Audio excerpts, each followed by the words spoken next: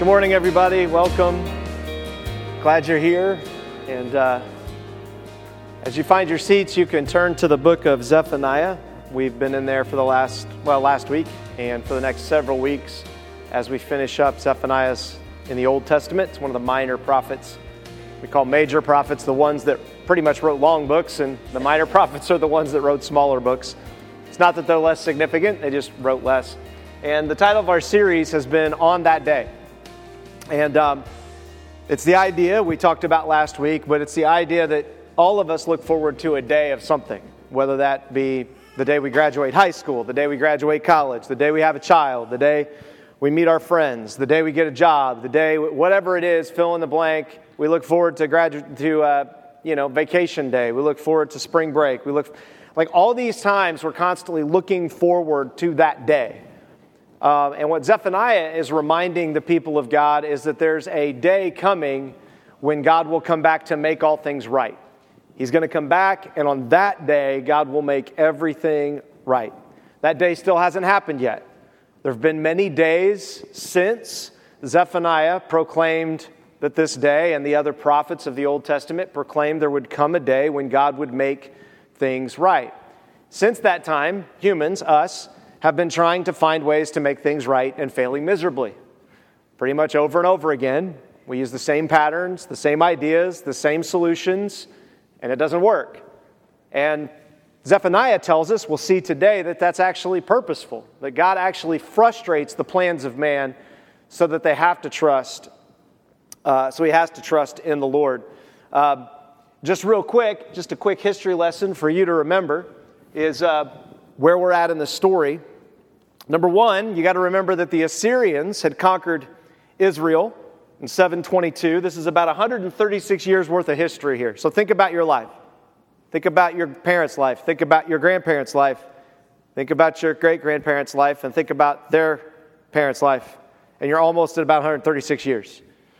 That's how far back this is. And so if you think of yourself in the story in these times, in 722, Assyria conquers the northern kingdom. If you remember, Israel split. They were upset about Solomon, and they were upset about God, and so the kingdom split. The northern kingdom never had a righteous king. They never did anything like God asked. And so God sent a conqueror, Assyria, to conquer them. And hopefully by doing that, he was trying to get the attention of all of his people. And he warned them it was coming. It wasn't just like he allowed this or did this. It was like he warned them. In 715, the southern kingdom, because they still hadn't repented, Hezekiah finally in 715 becomes king, and Hezekiah actually does repent and leads the nation in kind of a mini revival. After that happens, he's in power for 29 years. The end of his reign was a righteous time in the southern kingdom, but they were still under kind of the oppression of the Assyrian Empire. You have Manasseh. Manasseh comes in, and he is actually the most wicked king ever. God said that, not me. Says this is the most wicked king that has ever existed. And God says because of Manasseh's wickedness and the people's unwillingness to stand up but actually participate in Manasseh's wickedness, all the judgments that are coming on Judah are going to come now. Done. I have to judge what Manasseh did. It has to be dealt with. Now, God says you can postpone that judgment. He tells Manasseh that. Manasseh says, I repent. And God postpones that day that was going to come for God to bring righteousness. Then Ammon comes to power. That's Manasseh's son. He reigns 2 years. He's killed because he's so wicked. God's like, yep, nope, done. Next comes Josiah. Josiah comes to the throne at age 8. He reigns 31 years. In 622, Josiah brings one of the greatest revivals, possibly the greatest revival of the entire Old Testament, of getting rid of all the idolatry, getting rid of all the gods, and the people truly worshiping and coming back to the God who reigns. After Josiah, this is when Zephaniah is doing his ministry. Zephaniah is actually doing his ministry during the reign of Josiah. Zephaniah is saying things at a time when Israel's doing really well. And he's saying things that don't sound really well. They sound very hard and like very judgmental. And so it's like, wait a minute, we're doing well. We've repented. Like we've listened to Josiah for the most part. And Zephaniah's like, yeah, that won't last, number one. And number two, we still haven't dealt with Manasseh that God said he would deal with. And so then in 612, the Assyrians are defeated by the Babylonians because the Assyrians treated God's people so bad. He warned them, and we looked at that in our last series in Nahum, that God had warned the Assyrians, hey, treat my people well. I'm punishing them. I'm disciplining them right now, but please treat them well. And the Assyrians were like, no, we're going to slaughter them. God's like, okay, well, then I won't treat you well. So he raises up the Babylonians and the Medes. The Babylonians and the Medes kill off the Assyrians. They're defeated. Then Israel looks to find another partner. They run to Egypt. They were told to never go back to Egypt, but they did anyway, and they went to Necho of Egypt. It ends up that Josiah then makes war against Egypt, and they're in a war because of the mess, and then Josiah is killed. And then in 605, Babylon defeats Egypt, finds out that behind Nebuchadnezzar's back, Israel had been making treaties with Egypt, and Nebuchadnezzar comes in 586 and totally slaughters the city of Jerusalem. Lays siege and slaughters people who hadn't surrendered before, because the prophet Jeremiah told people, if you surrender to Babylon, you'll be safe. And we'll see that in just a minute. So this gives you a little bit of a history. This is 136 years. So think about our country, where we're at right now. The periods that we've been through, whether it's World War I, World War II, Vietnam, the most recent wars overseas in the Middle East, whatever it is, the times when we've had prosperity, the times when we haven't. I mean, 136 years, that puts us back in the 1800s. Like, God is a patient God, but He doesn't forget.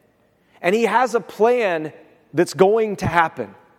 And He is so gracious to send us plenty of information so that we can look to Him when He says, like we looked at last week, He said that we'll be swept away. There's coming a day when all things will be completely swept away. He says that in chapter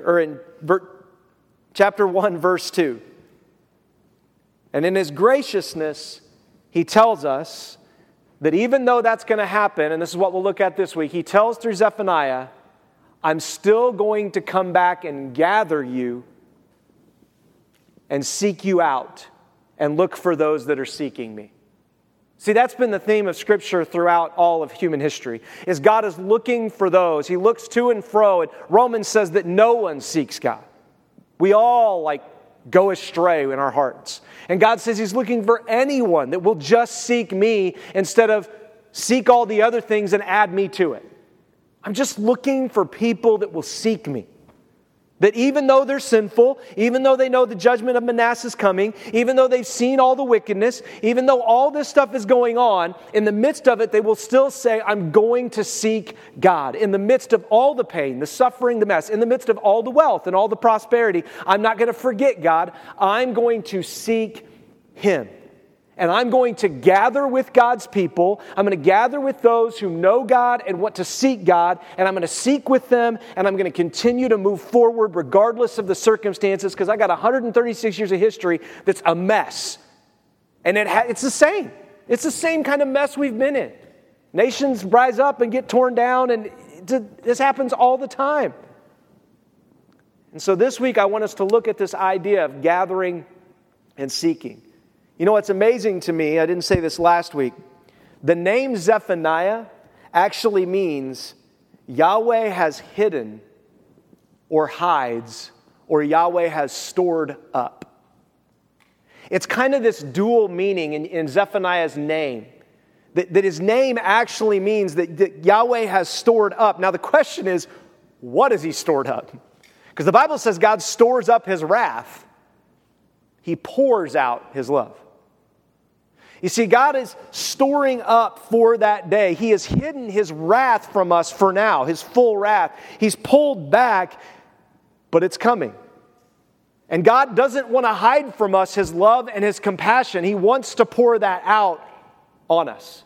And Zephaniah's name actually even implies that that's why he's the prophet that God had chosen. If you remember who Zephaniah is most likely considered a minority in Israel. He's most likely a black man, a Cushite from Egypt, probably very dark-skinned compared to the rest of the Jewish people. He came from privilege. He was from the line of Hezekiah. So when he's prophesying to Josiah, he's actually prophesying against his own family. Some of you may be in that situation where you share the Scriptures, you talk about God, you try to seek Him, and there's a family pushing back against you. But Zephaniah tells the people to pursue Him. I want to take a minute and I want to pray for us. And I want to pray what we're going to look at today and then dive in. Father, thank you this morning for your word. Lord, I thank you that there are lots of things that we try to trust in and that you are patient with us, but you keep tearing those things down so that we will see that there's nothing we can trust in other than you. Lord, I thank you for those gathered today, right in this place, those that are gathered in churches that follow you and seek you around the world and online. Lord, I thank you that they're willing to at least gather. Because, Lord, that's the first step, as we'll see in a moment. And, Lord, I pray this morning you would help us to seek you and seek your heart and learn what that looks like according to your word. We pray in your name. Amen. So, Zephaniah 1:17, last week we went through verse 16, says this. He says, I will bring distress on mankind, and they will walk like the blind because they've sinned against the Lord. There's another verse in Zechariah 14:12, I didn't put it up here, but actually implies that they're going to be zombies. Some people call it the zombie verse in Zechariah 14:12. The men are going to walk around as dead men walking, miserable, their flesh eaten. Like, I don't know if that means we're really going to be zombies, but it's pretty good description, I think. And Zephaniah here says what God is going to do is He's going to bring distress on mankind, and they're going to walk around blind because they've sinned against the Lord. In other words, they're going to have no direction. There's going to be no purpose, no meaningful direction for where they're headed. They're not headed for a destination like on that day, destination. They're just kind of getting through life, just trying to survive another day. If that doesn't sum up our culture to a T, I don't know what does. That it's just, I got to get through one more day. There's not really a purpose or a vision or a set idea that there's coming a day when we're going to be gathered, and I need to seek the Lord in this day. And so the people are walking around blind, and the reason, God says, is not because I'm hiding, it's because they keep sinning. They won't do simple. They won't gather with my people, and they won't do the simple things that I've given them to seek me, i.e., read your Bible. Like God said, I'm giving you this incredibly preserved document, the most amazing historically preserved document ever in the history of the world. And we have multiple copies of it in multiple translations, and we're lucky to read one of them. And God's like, I just want you to seek me. Like you seek everything else, like you seek YouTube and TikTok. I want you to seek me like you seek your favorite TV show you binge. How about you binge on me? Like I want you to seek me. And I've given you kind of simple ways to do it. I haven't made this complicated. The problem is those ways don't tend to be real exciting. They don't get our blood boiling, right? We want exciting and flashy and quick, and God's like, no, I want you to be like a family, and most of what families do are really boring. Most of you have been a part of a family. Unload the dishwasher, load the dishwasher, put your laundry away, wash the laundry, fold it and put it away again, clean the toilets, fix dinner, fix breakfast, fix lunch, go to the grocery. Like this is what consumes our, go to bed, get up.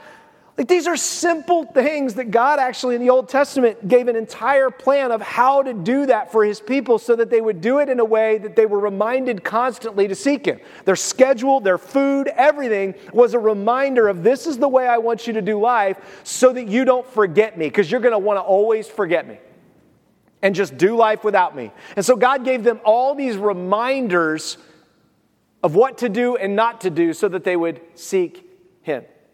Then he goes on, he said, their blood will be poured out like dust and their flesh like dung. Now, this is a hard verse. We read this and think, oh my goodness, that's kind of really harsh. But it's not if you think about it, because the ministry of Jesus was the idea that he came and poured out his life, and his flesh on the cross was treated like garbage, like dung. They were going to throw his body away until Joseph of Arimathea asked for his body to preserve it and put it in his borrowed tomb, which was prophesied in the Old Testament, by the way. Like Jesus was treated this way. So again, we have a God that says, I want to gather you. I want you to seek me, and I'm seeking you out. But it's not yet. It's going to be on that day. And by the way, I'm going to come and I'm going to show you that here I am, and you're still not going to want me. You're still going to reject me. You're still not going to want to seek me, because I'm going to tell you the truth about the world. I'm going to tell you the truth about life. I'm going to tell you the truth about how things are going to go down. And you're going to say, no thanks. I like what the Romans have to offer. I like what the Pharisees have to offer. That's what I'm looking for. And Jesus says, look, I'm asking you, it's the greatest trade in the world, is to gather yourself to God and to seek him. In Zephaniah 1:18, he warns the people of God. He tells them, your silver and gold will not be able to rescue you. You can put Bitcoin on there too. But your silver, gold, and Bitcoin will not be able to rescue you. Right? On the day of the Lord's wrath. The whole earth will be consumed by the fire of his jealousy, for he will make it a complete, yes, a horrifying end of all the inhabitants of the earth. There's a day coming, again, I said this last week, science tells us there is a day coming for humanity where we won't be able to survive. Maybe multiple days. It's going to be asteroid. We're going to heat the earth up too much. The sun's going to burn out and fry us. Black hole's going to suck us in when the sun goes out. There's multiple ways that science has told us we're toast. Now you got to remember, they didn't have science in this day. So when Zephaniah is writing this, well, this may have been hard to believe. What do you mean this is all going to be gone? Like, really? Like, we get in our boat and we go over there and it's not gone there, but it's gone here. And God says, look, this is what's going to happen. It's just fact. Now, what do you do in the meantime? When you know, listen, Zephaniah says, distress is coming. A horrifying end is coming. He says the fire of God's jealousy is coming. His wrath is coming. So what do we do in the meantime? Do we just throw up our hands and be like, well, I'm going to try to enjoy things as much as I can before God just takes it all away from me?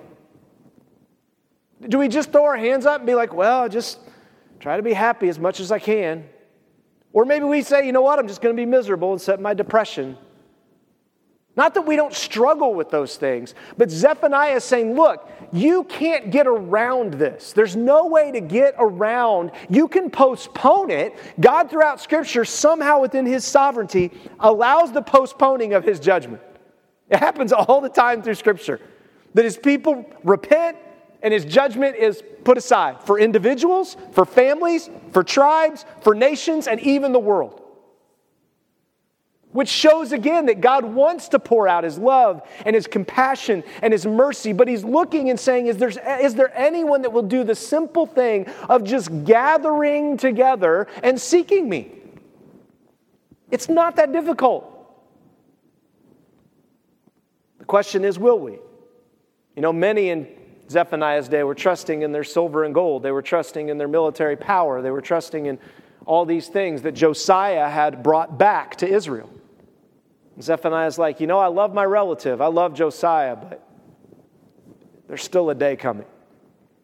And you've had a reprieve for a few years while Josiah's reigned. It's been a good 20-year run with Josiah since he came to the throne and then he dies.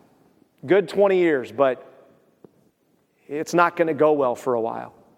Now, what will our response be? Look at what Zephaniah says. Zephaniah in the first chapter lays out all the judgment. He lays on the day that's coming. He is clear on it. Not just the day of the end of time, which he talks about, but also the day of like temporary judgment when, again, Babylon is going to come and discipline and punish God's people. Look at what he says. Gather yourselves together. Gather together, undesirable nation. Typically, when we see ourselves as undesirable, we don't gather together, we hide. It's the original sin of Adam and Eve. When Adam and Eve realized that they were undesirable to God and undesirable because of their nakedness, what did they do? They hid. You see, the first thing you have to do is to realize that there is a God who desires to gather people. He desires to bring people together. He desires to give forgiveness. That's why Jesus came. It's why God, through the whole Old Testament, continued to say, I want to be gracious and compassionate. I want to be loving. I don't want to bring my judgment, but I'm going to bring it. Because that's who I am in my character. And so the first thing Zephaniah tells the people of God, after he pronounces judgment through the first chapter, is he says, gather. Now, we're going to look at this again, because in chapter 3, he says, gather, gather, gather, gather, gather, like 5 times. And he specifically calls to that. I'm not going to go into that today. We're going to break that down. But he says, gather yourselves. Listen, this is the hardest thing we can get people to do in our culture today. Is just to show up. Just show up. Like, gather together in the righteousness of God. I get that there are times you can't. You're sick. There's problems. I get that. But just showing up in people's lives and showing up to work is like the most powerful thing in our culture today. If you're someone that's on time and works hard and does your job, it's like, wow, you're weird.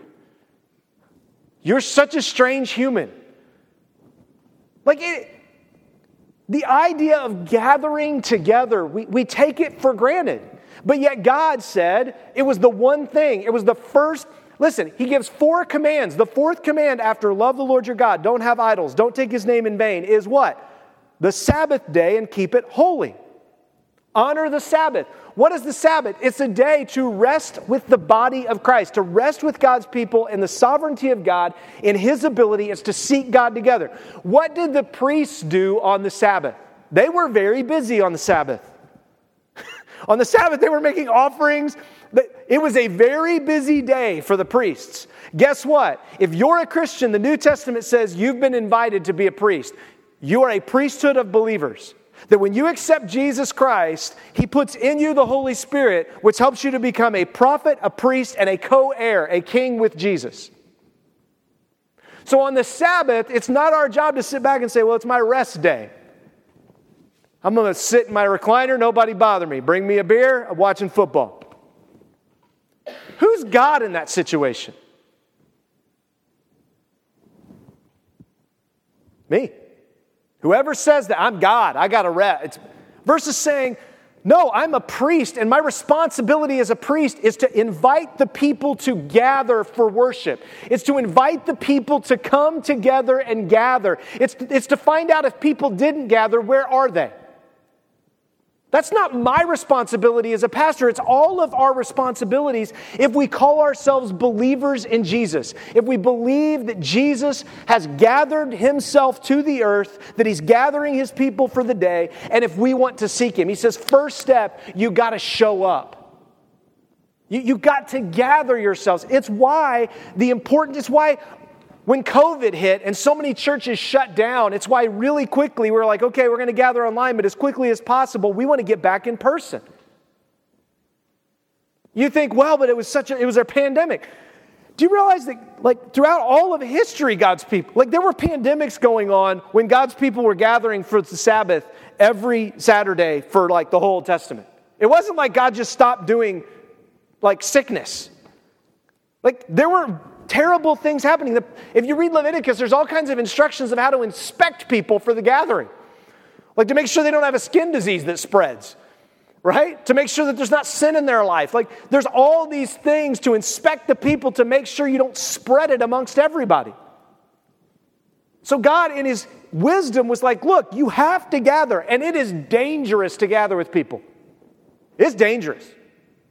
People are crazy. I read in a book this past week, I was reading on it's a book called 10 Dead Guys You Should Know. Okay, and it goes through like 10 guys through Christian history that you should know about. So I'm reading this book, and we're talking about Charles Spurgeon, who was the great English preacher, maybe one of the first mega churches in the Western Empire in terms of like Protestant. And Charles Spurgeon, famous preacher, he was radical in the fact that he did things that were about reaching the lost and gathering people. And he decided he wasn't going to meet in the church building because they couldn't get everybody in there and they couldn't have enough services. So he rented out the largest place he could rent in London to have people. And people vilified him because that's not a sanctuary. Charles Spurgeon said, well, the sanctuary is the human heart. And when God's people gathered, when two or more are gathered together, there's a sanctuary. So no, it's not about the building, it's about where people gather under the authority of God and under the authority of His church. So he had this big gathering, and he was vilified in the papers of his day. He was vilified by the religious leaders of his day. And then they had the largest crowd, over 10,000 people. This was a long time ago. That's a big crowd. Showed up to hear Spurgeon preach and to hear the gospel. And you think, wow, God's awesome. And in the midst of that event, Satan sent someone in to yell fire. You have to remember, this was a day when they didn't have sprinkler systems. They didn't have emergency exits. So when fire was yelled, you had to get out fast. And that day, 7 people were killed and trampled to death. And Spurgeon never got over it. He never got over it. But you know what he didn't do? He didn't stop gathering. He didn't stop calling people to Jesus. He didn't stop bringing people in and training up pastors and sending them out. It was tragic. In his whole life, he hated that had happened, but he recognized that was the enemy and that God's plan wasn't going to be thwarted to see God's people gathered together to worship Him. And isn't it interesting that Zephaniah says, gather, you undesirables. See, when we feel the most undesirable is when we don't want to gather. When I don't feel like I'm worthy to be at church because I stink, because I've sinned, because my life's a mess, because God isn't coming through for me, because things aren't working out like I thought they would, and the church isn't as perfect as I thought it would, and I'm tired of this church, so I'm going to go to the next one and the next one and the next one. You know, I'm tired of... Zephaniah looks at them and says, gather together, all you undesirables. You've got nothing to offer God. Come on, let's get together. Then why are we gathering if we have nothing to offer God? Because He's going to bring an offering through you. When you come and offer yourself, the Holy Spirit comes in and gives an offering, gives a handshake, a smile, an encouragement to someone else. Helps you to feel encouraged and feel like there's still purpose. There's still lives being changed. This morning as you guys were greeting, and as I greeted some of you, I just paused for a minute and looked out, and I just saw changed life after changed life. I saw person after person who has chosen to seek the Lord. And I know your stories. I know the sicknesses. I know the thorns, literally thorns in your flesh and in your feet. I know the broken relationships. I know the financial hardship. It just gave me such joy to see and say, wow, there are people still seeking. God, thank you. Thank you. Don't underestimate that. Zephaniah didn't. The next thing he says is, before the decree takes effect and the day passes like chaff, before the burning of the Lord's anger overtakes you, he says, look, be sure you gather because there's going to come a day when you can't gather anymore. Take every advantage of gathering together you can because there's going to come a day when you can't. You know, I heard a guy speaking on a podcast this week, and he said to another guy, they were secular, this is a secular podcast, and he said to the other guy, he said, you know, the other day I was doing some math, and he was probably in his 40s, probably about my age. The other guy was younger, probably in his 30s. And he said, you know, I did some math the other day. And he said, how often do you see your parents? He said this to the 30-some-year-old guy. And he said, oh, we see them maybe once or twice a year. He said, okay. He goes, I'm in my 40s. He said, my guess is if I see my parents once or twice a year from now until the end of their life, because his parents were in almost their 70s. He looked and he said, if I see them once a year for the next however long, he's like, I may only have 10 more times to see my parents to 15 more times in my lifetime. And you could see the guy on the other side. It was just like silence in the podcast for a moment. Like we are so busy getting stuff done, seeking things, going everywhere. We're so busy trying to keep the day of the Lord, trying to keep the judgment away, trying to keep the creditors away. We're so busy, that we don't just spend time together. We don't prioritize relationship. We don't gather. And there's coming a day when you won't be able to gather with people anymore, either because you're dead or Christ comes back. It's done, except for those that know Him, and then we're all going to be gathered together, which is the hope of the world. And Zephaniah looks and he says, man, before it takes effect, either the decree on your life to call you into eternity or the decree in general, gather. Don't take for granted the opportunity in life you have to just be in someone else's life. It's easy to be selfish. It's easy just to sit back. It's easy not to serve. It's easy. I get all that. Sometimes you need to take a break. I get it. And just spend time with the Lord alone. Zephaniah says this, and then this is what he says in verse 3. Gather together. Remember that there's a day coming that should motivate your gathering. And then he says, when you gather together, seek the Lord.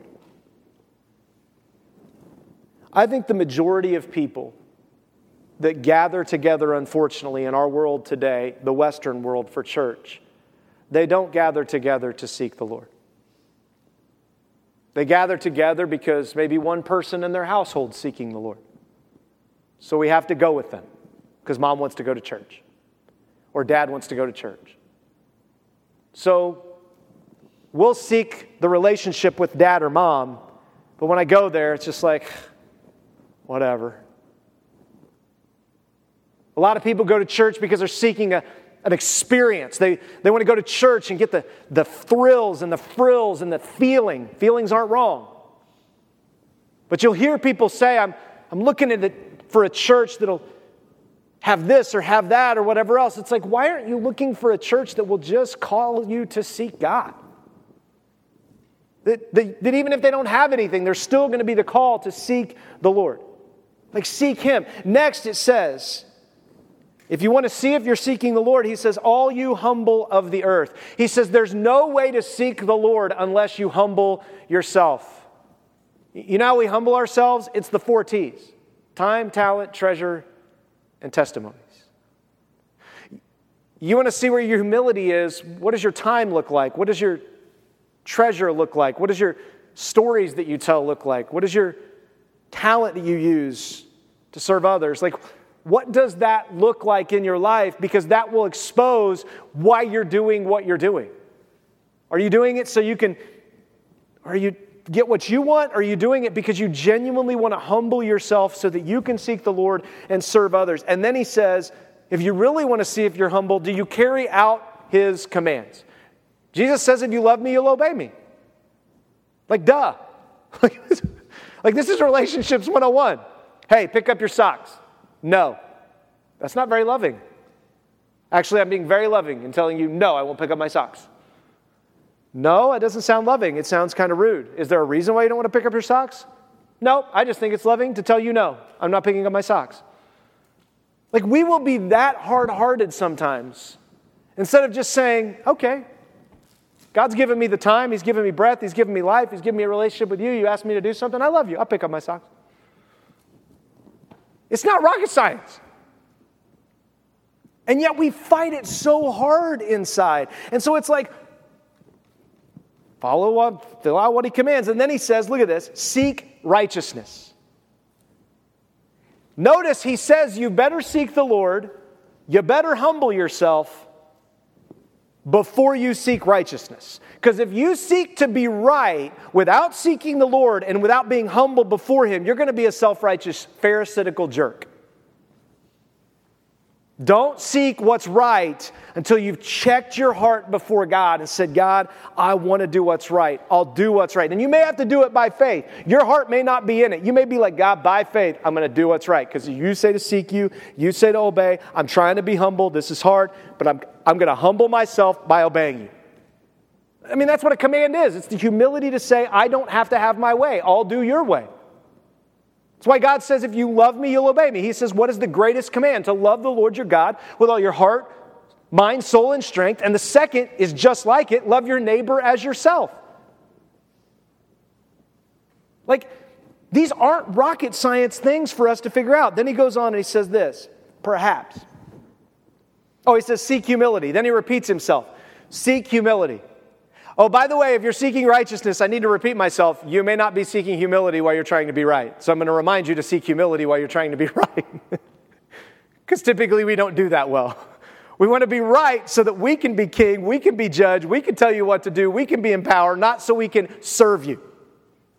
That's my tendency. That's yours. And Zephaniah knows that, and he's telling the people, look, as you gather together, as you seek the Lord, keep this in mind. And then he says, perhaps you'll be concealed on the day of the Lord's anger. What does Zephaniah's name means? God hides or conceals. Like maybe, just maybe, God will spare you the wrath that is going to come. He goes on to tell in chapter 3 that he absolutely will spare us, which we'll look at in the next few weeks. Here, he gives them kind of a taste. Perhaps he might spare you? So that you ask the question to yourself, like, well, I hope he does. And then in chapter 3, he's like, okay, good. Let me tell you why you can be confident that he's going to spare you. Because it's not about you. It's not what you did. This past week, a couple of weekends ago, we went to a wedding. It was my nephew's wedding. No, different wedding. It was a couple that I did premarital counseling for. We've been to a few weddings this summer.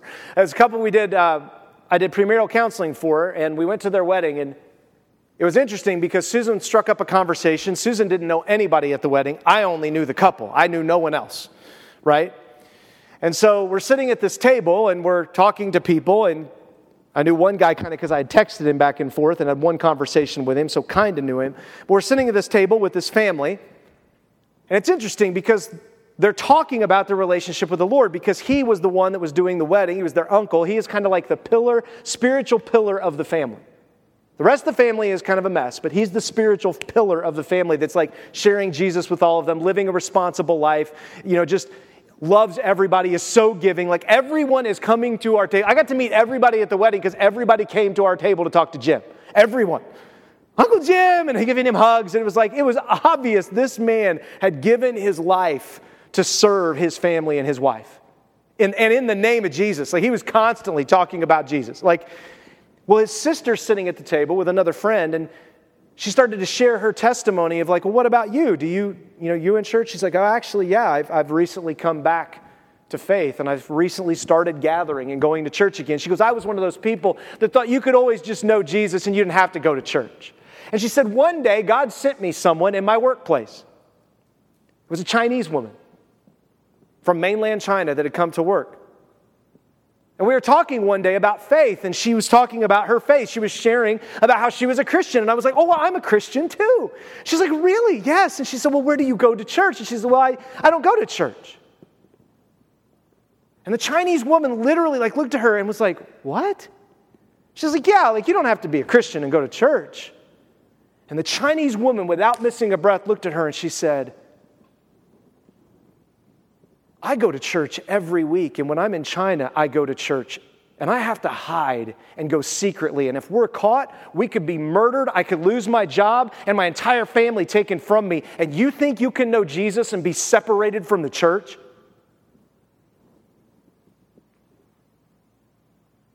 She said that next Sunday she went to church, and she hasn't stopped going since. God had to send a mainland Chinese woman to a Christian in America to convince them that it was good to gather and seek the Lord together. Praise God that He's doing it. Praise God He has enough mercy on us undesirables to send people from other countries to tell us to worship the God you say you do. Praise God. But man, that should be us having that conversation at work. That should be us looking at that coworker and saying, you can't be a Christian and not be a part of the body. It's a severed hand bleeding out on the sidewalk. Anybody sees that, they're like, somebody's missing something important. They would look at the hand and be like, you're going to die. You need help. Let's go find your body. They wouldn't be like, oh, that's so nice. Hi, hand. Have a good day and walk on. But that's what we do with people who say, well, you can be a Christian. You don't have to go to church. Well, technically you can, because you're not saved by going to church. So technically, yes, Jesus says grace saves us. We don't earn salvation. We don't keep our salvation. We repent and seek God. But you better check your heart, Zephaniah says, to wonder, am I going to really be concealed in the day of judgment? Because I'm doing nothing to conceal my life now before a world that wants everything. I'm just involved in it. In Deuteronomy, God told his people this. This is Deuteronomy. God is giving his people the law. This is his chosen people that he's called out. They are now in the promised land. Well, not quite in the promised land. He's taking them to the promised land. He's giving them the laws and rules, laying the foundation. Here's what he says. When you have children and grandchildren, I have both now, thank you. I qualify. Okay. And you have been, I saw her yesterday, my grandchild, just for like 15 minutes. And she was asleep, and I was so sad when we showed up because I was just dropping stuff off for Micaiah, and she was asleep. And I'm like, I wouldn't like stomp on the floor. You know what I mean? Because she was asleep on the floor, like, oh, I'm sorry. Like, and wake her up, but I didn't. And then she woke up anyway. Like, God was so gracious to wake her up while we were being quiet, and I got to see her, and she smiled. And so I say she knows me, but I don't know. Okay, so it says, and you've been in the land a long time. Underline that. When you've been a Christian a long time, when you've been in the church a long time, see, time has a way of deadening us. That you just think tomorrow's coming because there were a lot of tomorrows yesterday. Tomorrow's going to come because there were a lot of yesterday. Time also has a way of getting to the end where you're like, there aren't many tomorrows left. There's a lot of yesterdays behind me, but I don't have nearly the yesterdays as I have eternity. And then he says, and if you act corruptly, make an idol in the form of anything, and do what is evil in the sight of the Lord your God, provoking him to anger. In other words, God isn't angry automatically. You provoke him all the time. You keep poking at him, right? Like, my daughter's been watching some kids, right? She's a nanny, and it's amazing to watch these two poke at each other all the time. They were over at the house, and literally, they were talking about, Malia was telling me about them pestering one another, and as soon as she heard them talking about pestering one another, they started poking each other right at the table, like, like it was funny. And we're like, stop, don't do that. We provoke all the time. He goes on, he says, I call heaven and earth as witnesses against you today that you will quickly perish from the land you're about to cross the Jordan to possess. You will not live there long, but you will certainly be destroyed. The Lord will scatter you among the peoples, and you will be reduced to a few survivors among the nations where your Lord will drive you. By the way, that's where Israel was until the 1940s when they finally were given back a land. But there's still a lot of Jews scattered all over the world. God's people are still scattered because when he gave them the land, they treated it like garbage. They're still treating his land like garbage, so they're still scattered. God is faithful to his commitments and his covenants. He goes on and he says, I love this. There you will worship man-made gods of wood and stone, which cannot see. Remember he talked about, Zephaniah said they're walking around blind. You're going to worship all these gods that are blind. And he says they can't hear, they can't eat, or they can't smell. But from there you will search for the Lord your God. His hope is that by pulling you away from the gathering, you'll long for it. Just like that Chinese woman longed for the gathering. It's a symbol of where your heart is.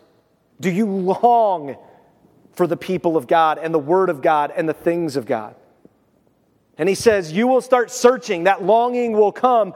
And he says, you will find him when you seek him with all your heart and your soul. God is not hiding from you. He wants to be found.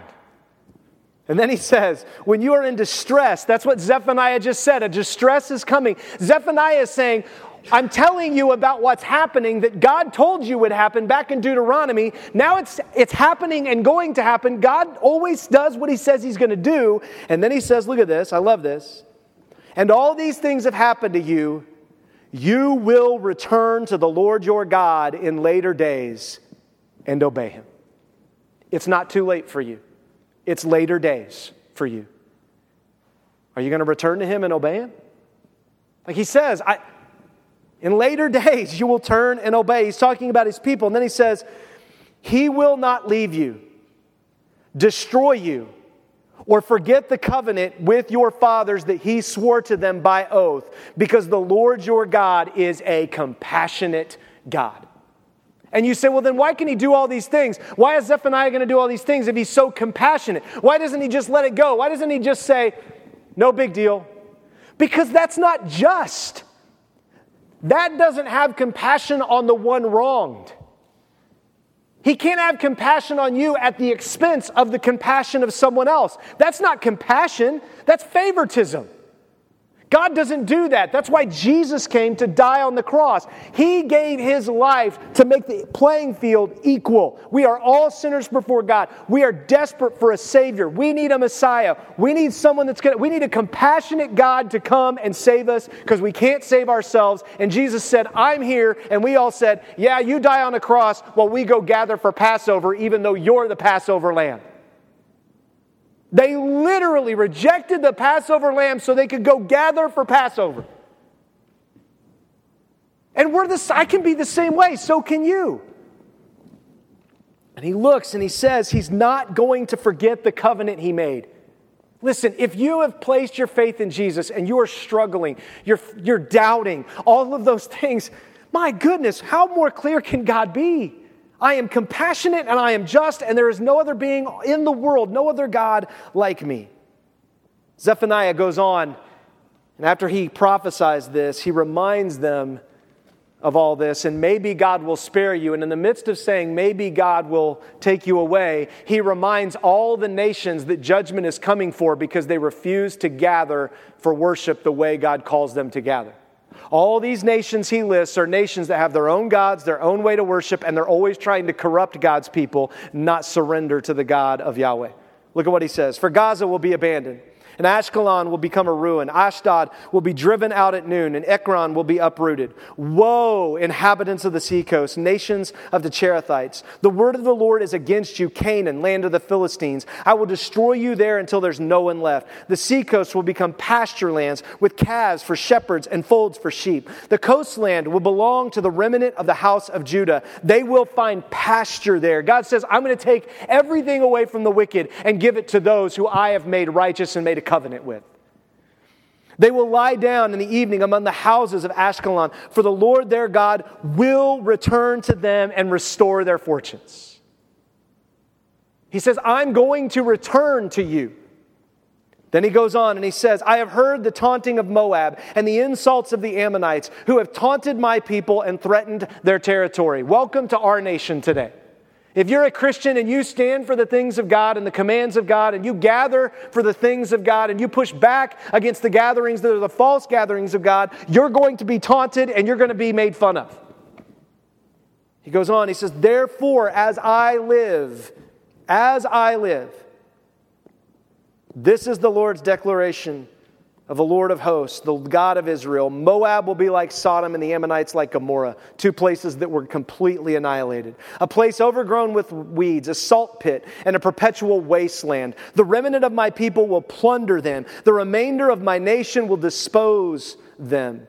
This is what they get for their pride. Remember, Zephaniah said, be humble, be humble. He says, when you start moving towards pride, and then he says, because they've taunted and acted arrogantly against the people of the Lord of hosts. The Lord will be terrifying to them when he starves all of the gods of the earth. See, that's what God does. He starves all the gods, the idols that we put. He makes it so we can't worship our stomachs anymore. We can't worship our wealth anymore because we don't have it. Then all the distant coastlands of the nations will bow and worship to him, each in his own place. You Cushites will also be slain by my sword. Who's Zephaniah? He's a what? A Cushite. He is willing to call out his own people. He doesn't stand pridefully and say, my people better than your people. He says, nope, we're all in trouble before God. And you Cushites are in just as big a trouble as anybody else is. And then he says, he will also stretch out his hands against the north and destroy Assyria. That hadn't happened yet fully when Zephaniah is preaching, and then it happened. He will make Nineveh a desolate ruin, dry as the desert. That happened after Zephaniah had prophesied. Herds will lie down in the middle of it. Every kind of wild animal, both the desert owl and the screech owl, will roost in the capitals of its pillar. Their calls will sound from the window, but devastation will be on the threshold, for he will expose the cedar work. This is the self-assured city that lives in security and that thinks to herself, I exist, there is no one else. It's interesting, I watched Vladimir Putin declare this on the United States this week in a video. And it was a little difficult for me to argue with him.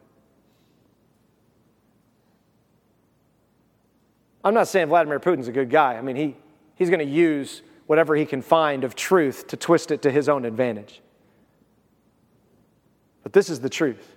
When we become so self-assured, and when our leaders become so self-assured and so self-secure, and they think we exist, there is no one else, and all of you will obey us, we are in trouble, Zephaniah says. What a desolation those nations and those people will become. A place for wild animals to lie down. Everyone who passes by her jeers and shakes his fist. Woe to the city that is rebellious and defiled, the oppressive city. She has not obeyed. She's not accepted discipline. She's not trusted in Yahweh. She's not drawn near to her God. I pray that we won't be a desolate city. I pray that we won't be so self-assured. I pray that this wouldn't characterize us, our church, Bloomington. But if we're honest, there's a lot of this that's true. 2 Chronicles 16:7 says this, on the day that David decreed for the first time that thanks be given to the Lord by Aspa and his relatives, give thanks to Yahweh, call on his name, proclaim his deeds among the people, sing to him, sing praise to him, tell about his wonderful works, honor his holy name. We just sang all of that. Let the hearts of those who seek Yahweh rejoice. Let the hearts of those who seek Yahweh rejoice, even if it's not working out well. Because we know the end of the story. Search for the Lord and for his strength. Seek his face always. Remember the wonderful works he's done, his wonders and the judgments he's pronounced. You offspring of Israel, his servant Jacob descendants, his chosen ones. David writes in Psalm 69:29, but as for me, poor and in pain. Some of you are poor and in pain. Let your salvation protect me, God. I will praise God's name with song and exalt him with thanksgiving. That will please Yahweh more than ox, more than a bull with horns and hooves. The humble will see it and rejoice. You who seek God, take heart, for the Lord listens to the needy and does not despise his own who are prisoners. This is God's word to us to say to gather and seek. Jeremiah says, for this is what the Lord says, when 70 years of Babylon are complete, I will attend to you and I will confirm my promise concerning you to restore you to this place. For I know the plans I have for you, this the Lord's declaration. Plans for your welfare, not for disaster, to give you a hope and a future. You will call on me and come and pray to me, and I will listen to you. You will seek me and find me when you search for me with all your heart. I will be found by you. This is the Lord's declaration. And I will restore your fortunes and gather you from all the nations and places where I banished you. He may not restore your fortunes on this side of eternity, but someday he will restore everything you've invested in for eternity. Jesus said this in Matthew 6. If that's how God clothes the grass of the field, which is here today and thrown into the furnace tomorrow, won't he do much more for you, you of little faith? So don't worry saying, what will we eat or what will we drink or what will we wear? For the idolaters seek all these things. And your heavenly Father knows that you need them. But seek first the kingdom of God and his righteousness, and all these things will be provided for you. Notice Jesus doesn't say when they'll be provided.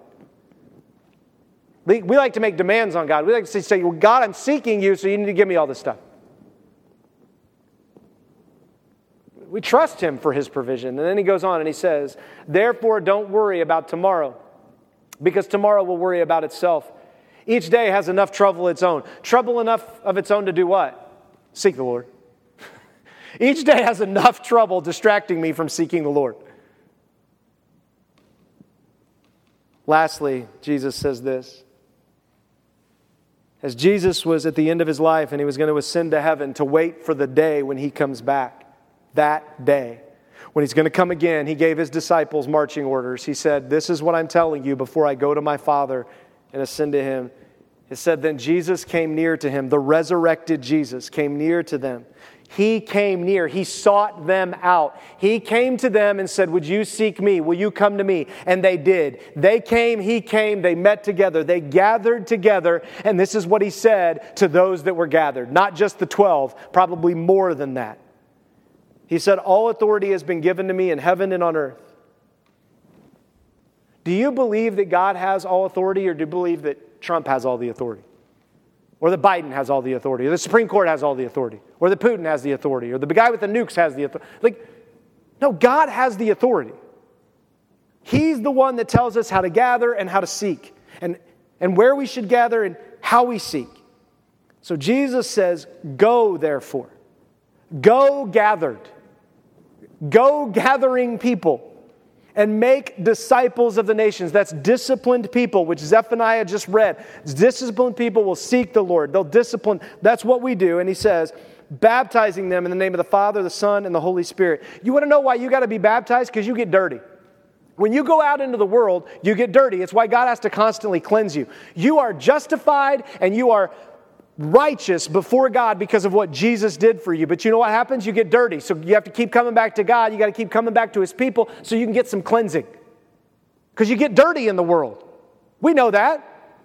I mean, if you have children, especially teenagers or junior high kids, junior high boys, if you have junior high boys, trying to convince them that they're dirty is really difficult. Like, you stink, I love you. Like, take a shower. Like, pick up the, like, you wore that yesterday. Yeah, it's my favorite shirt. It smells like death. Please don't wear it. Right? Like, no, you need to be cleansed, and it's my job as a father to teach you to cleanse yourself as you go out into the world. Like, I send you back out to school, cleansed. Right?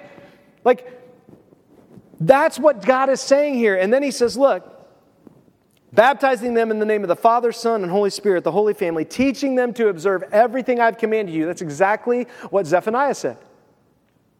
He said to obey the commands, and then he says, look at this, don't skip this, and remember, because we're going to forget. And Zephaniah is reminding them, because they're going to forget, I am with you always, always, to the end of the age.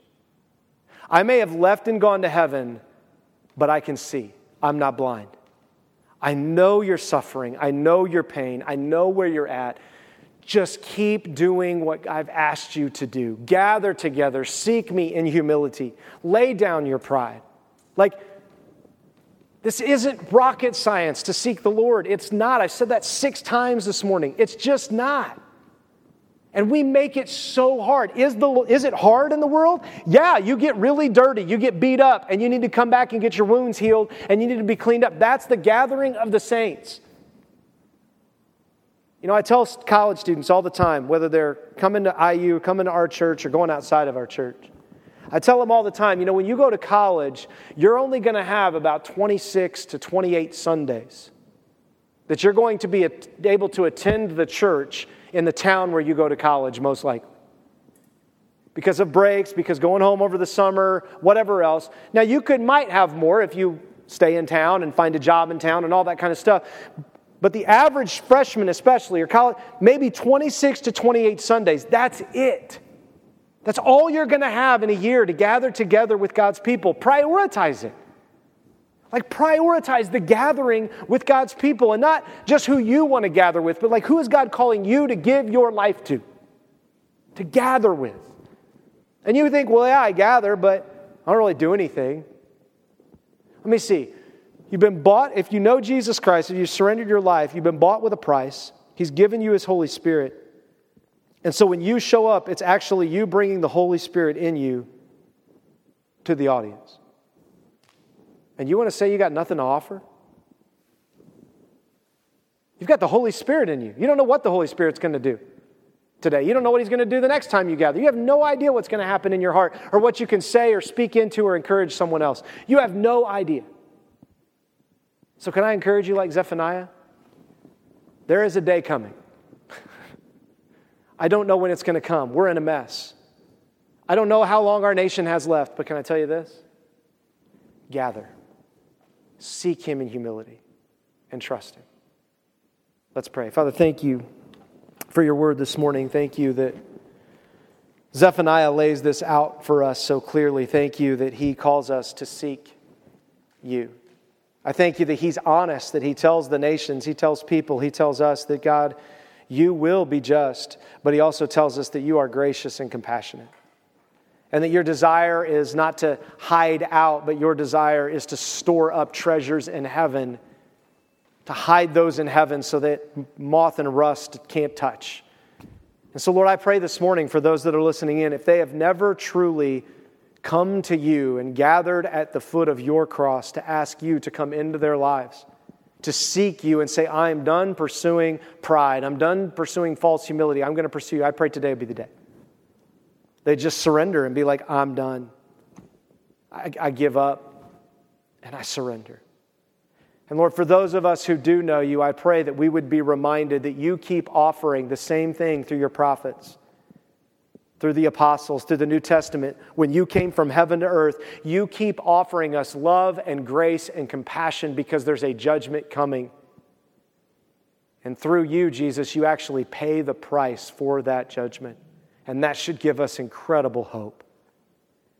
Lord, thank you for the faithful in this room. Thank you for how they have sought you. Thankful for how they've gathered together with your people and continue to seek you out. I pray you would do it more. And Lord, I pray that we would go and invite people to gather with us. And that we would lead people and help them seek you through us. Because that's the plan you gave us. There's not a plan B. That's the plan. You told us go, that's the plan. And so, Lord, help us to do that in a way that honors you, that's obedient to you, that loves our neighbor and loves you, that tells people the truth about your justice and the truth about your love and your grace. Lord, thank you for your word, that it is a light to us, that we don't have to be blind, we can see, and we can have hope when everybody else is in panic mode, and that we can live a surrendered, honoring, simple life, and it can have an incredible impact for eternity. We thank you in your name.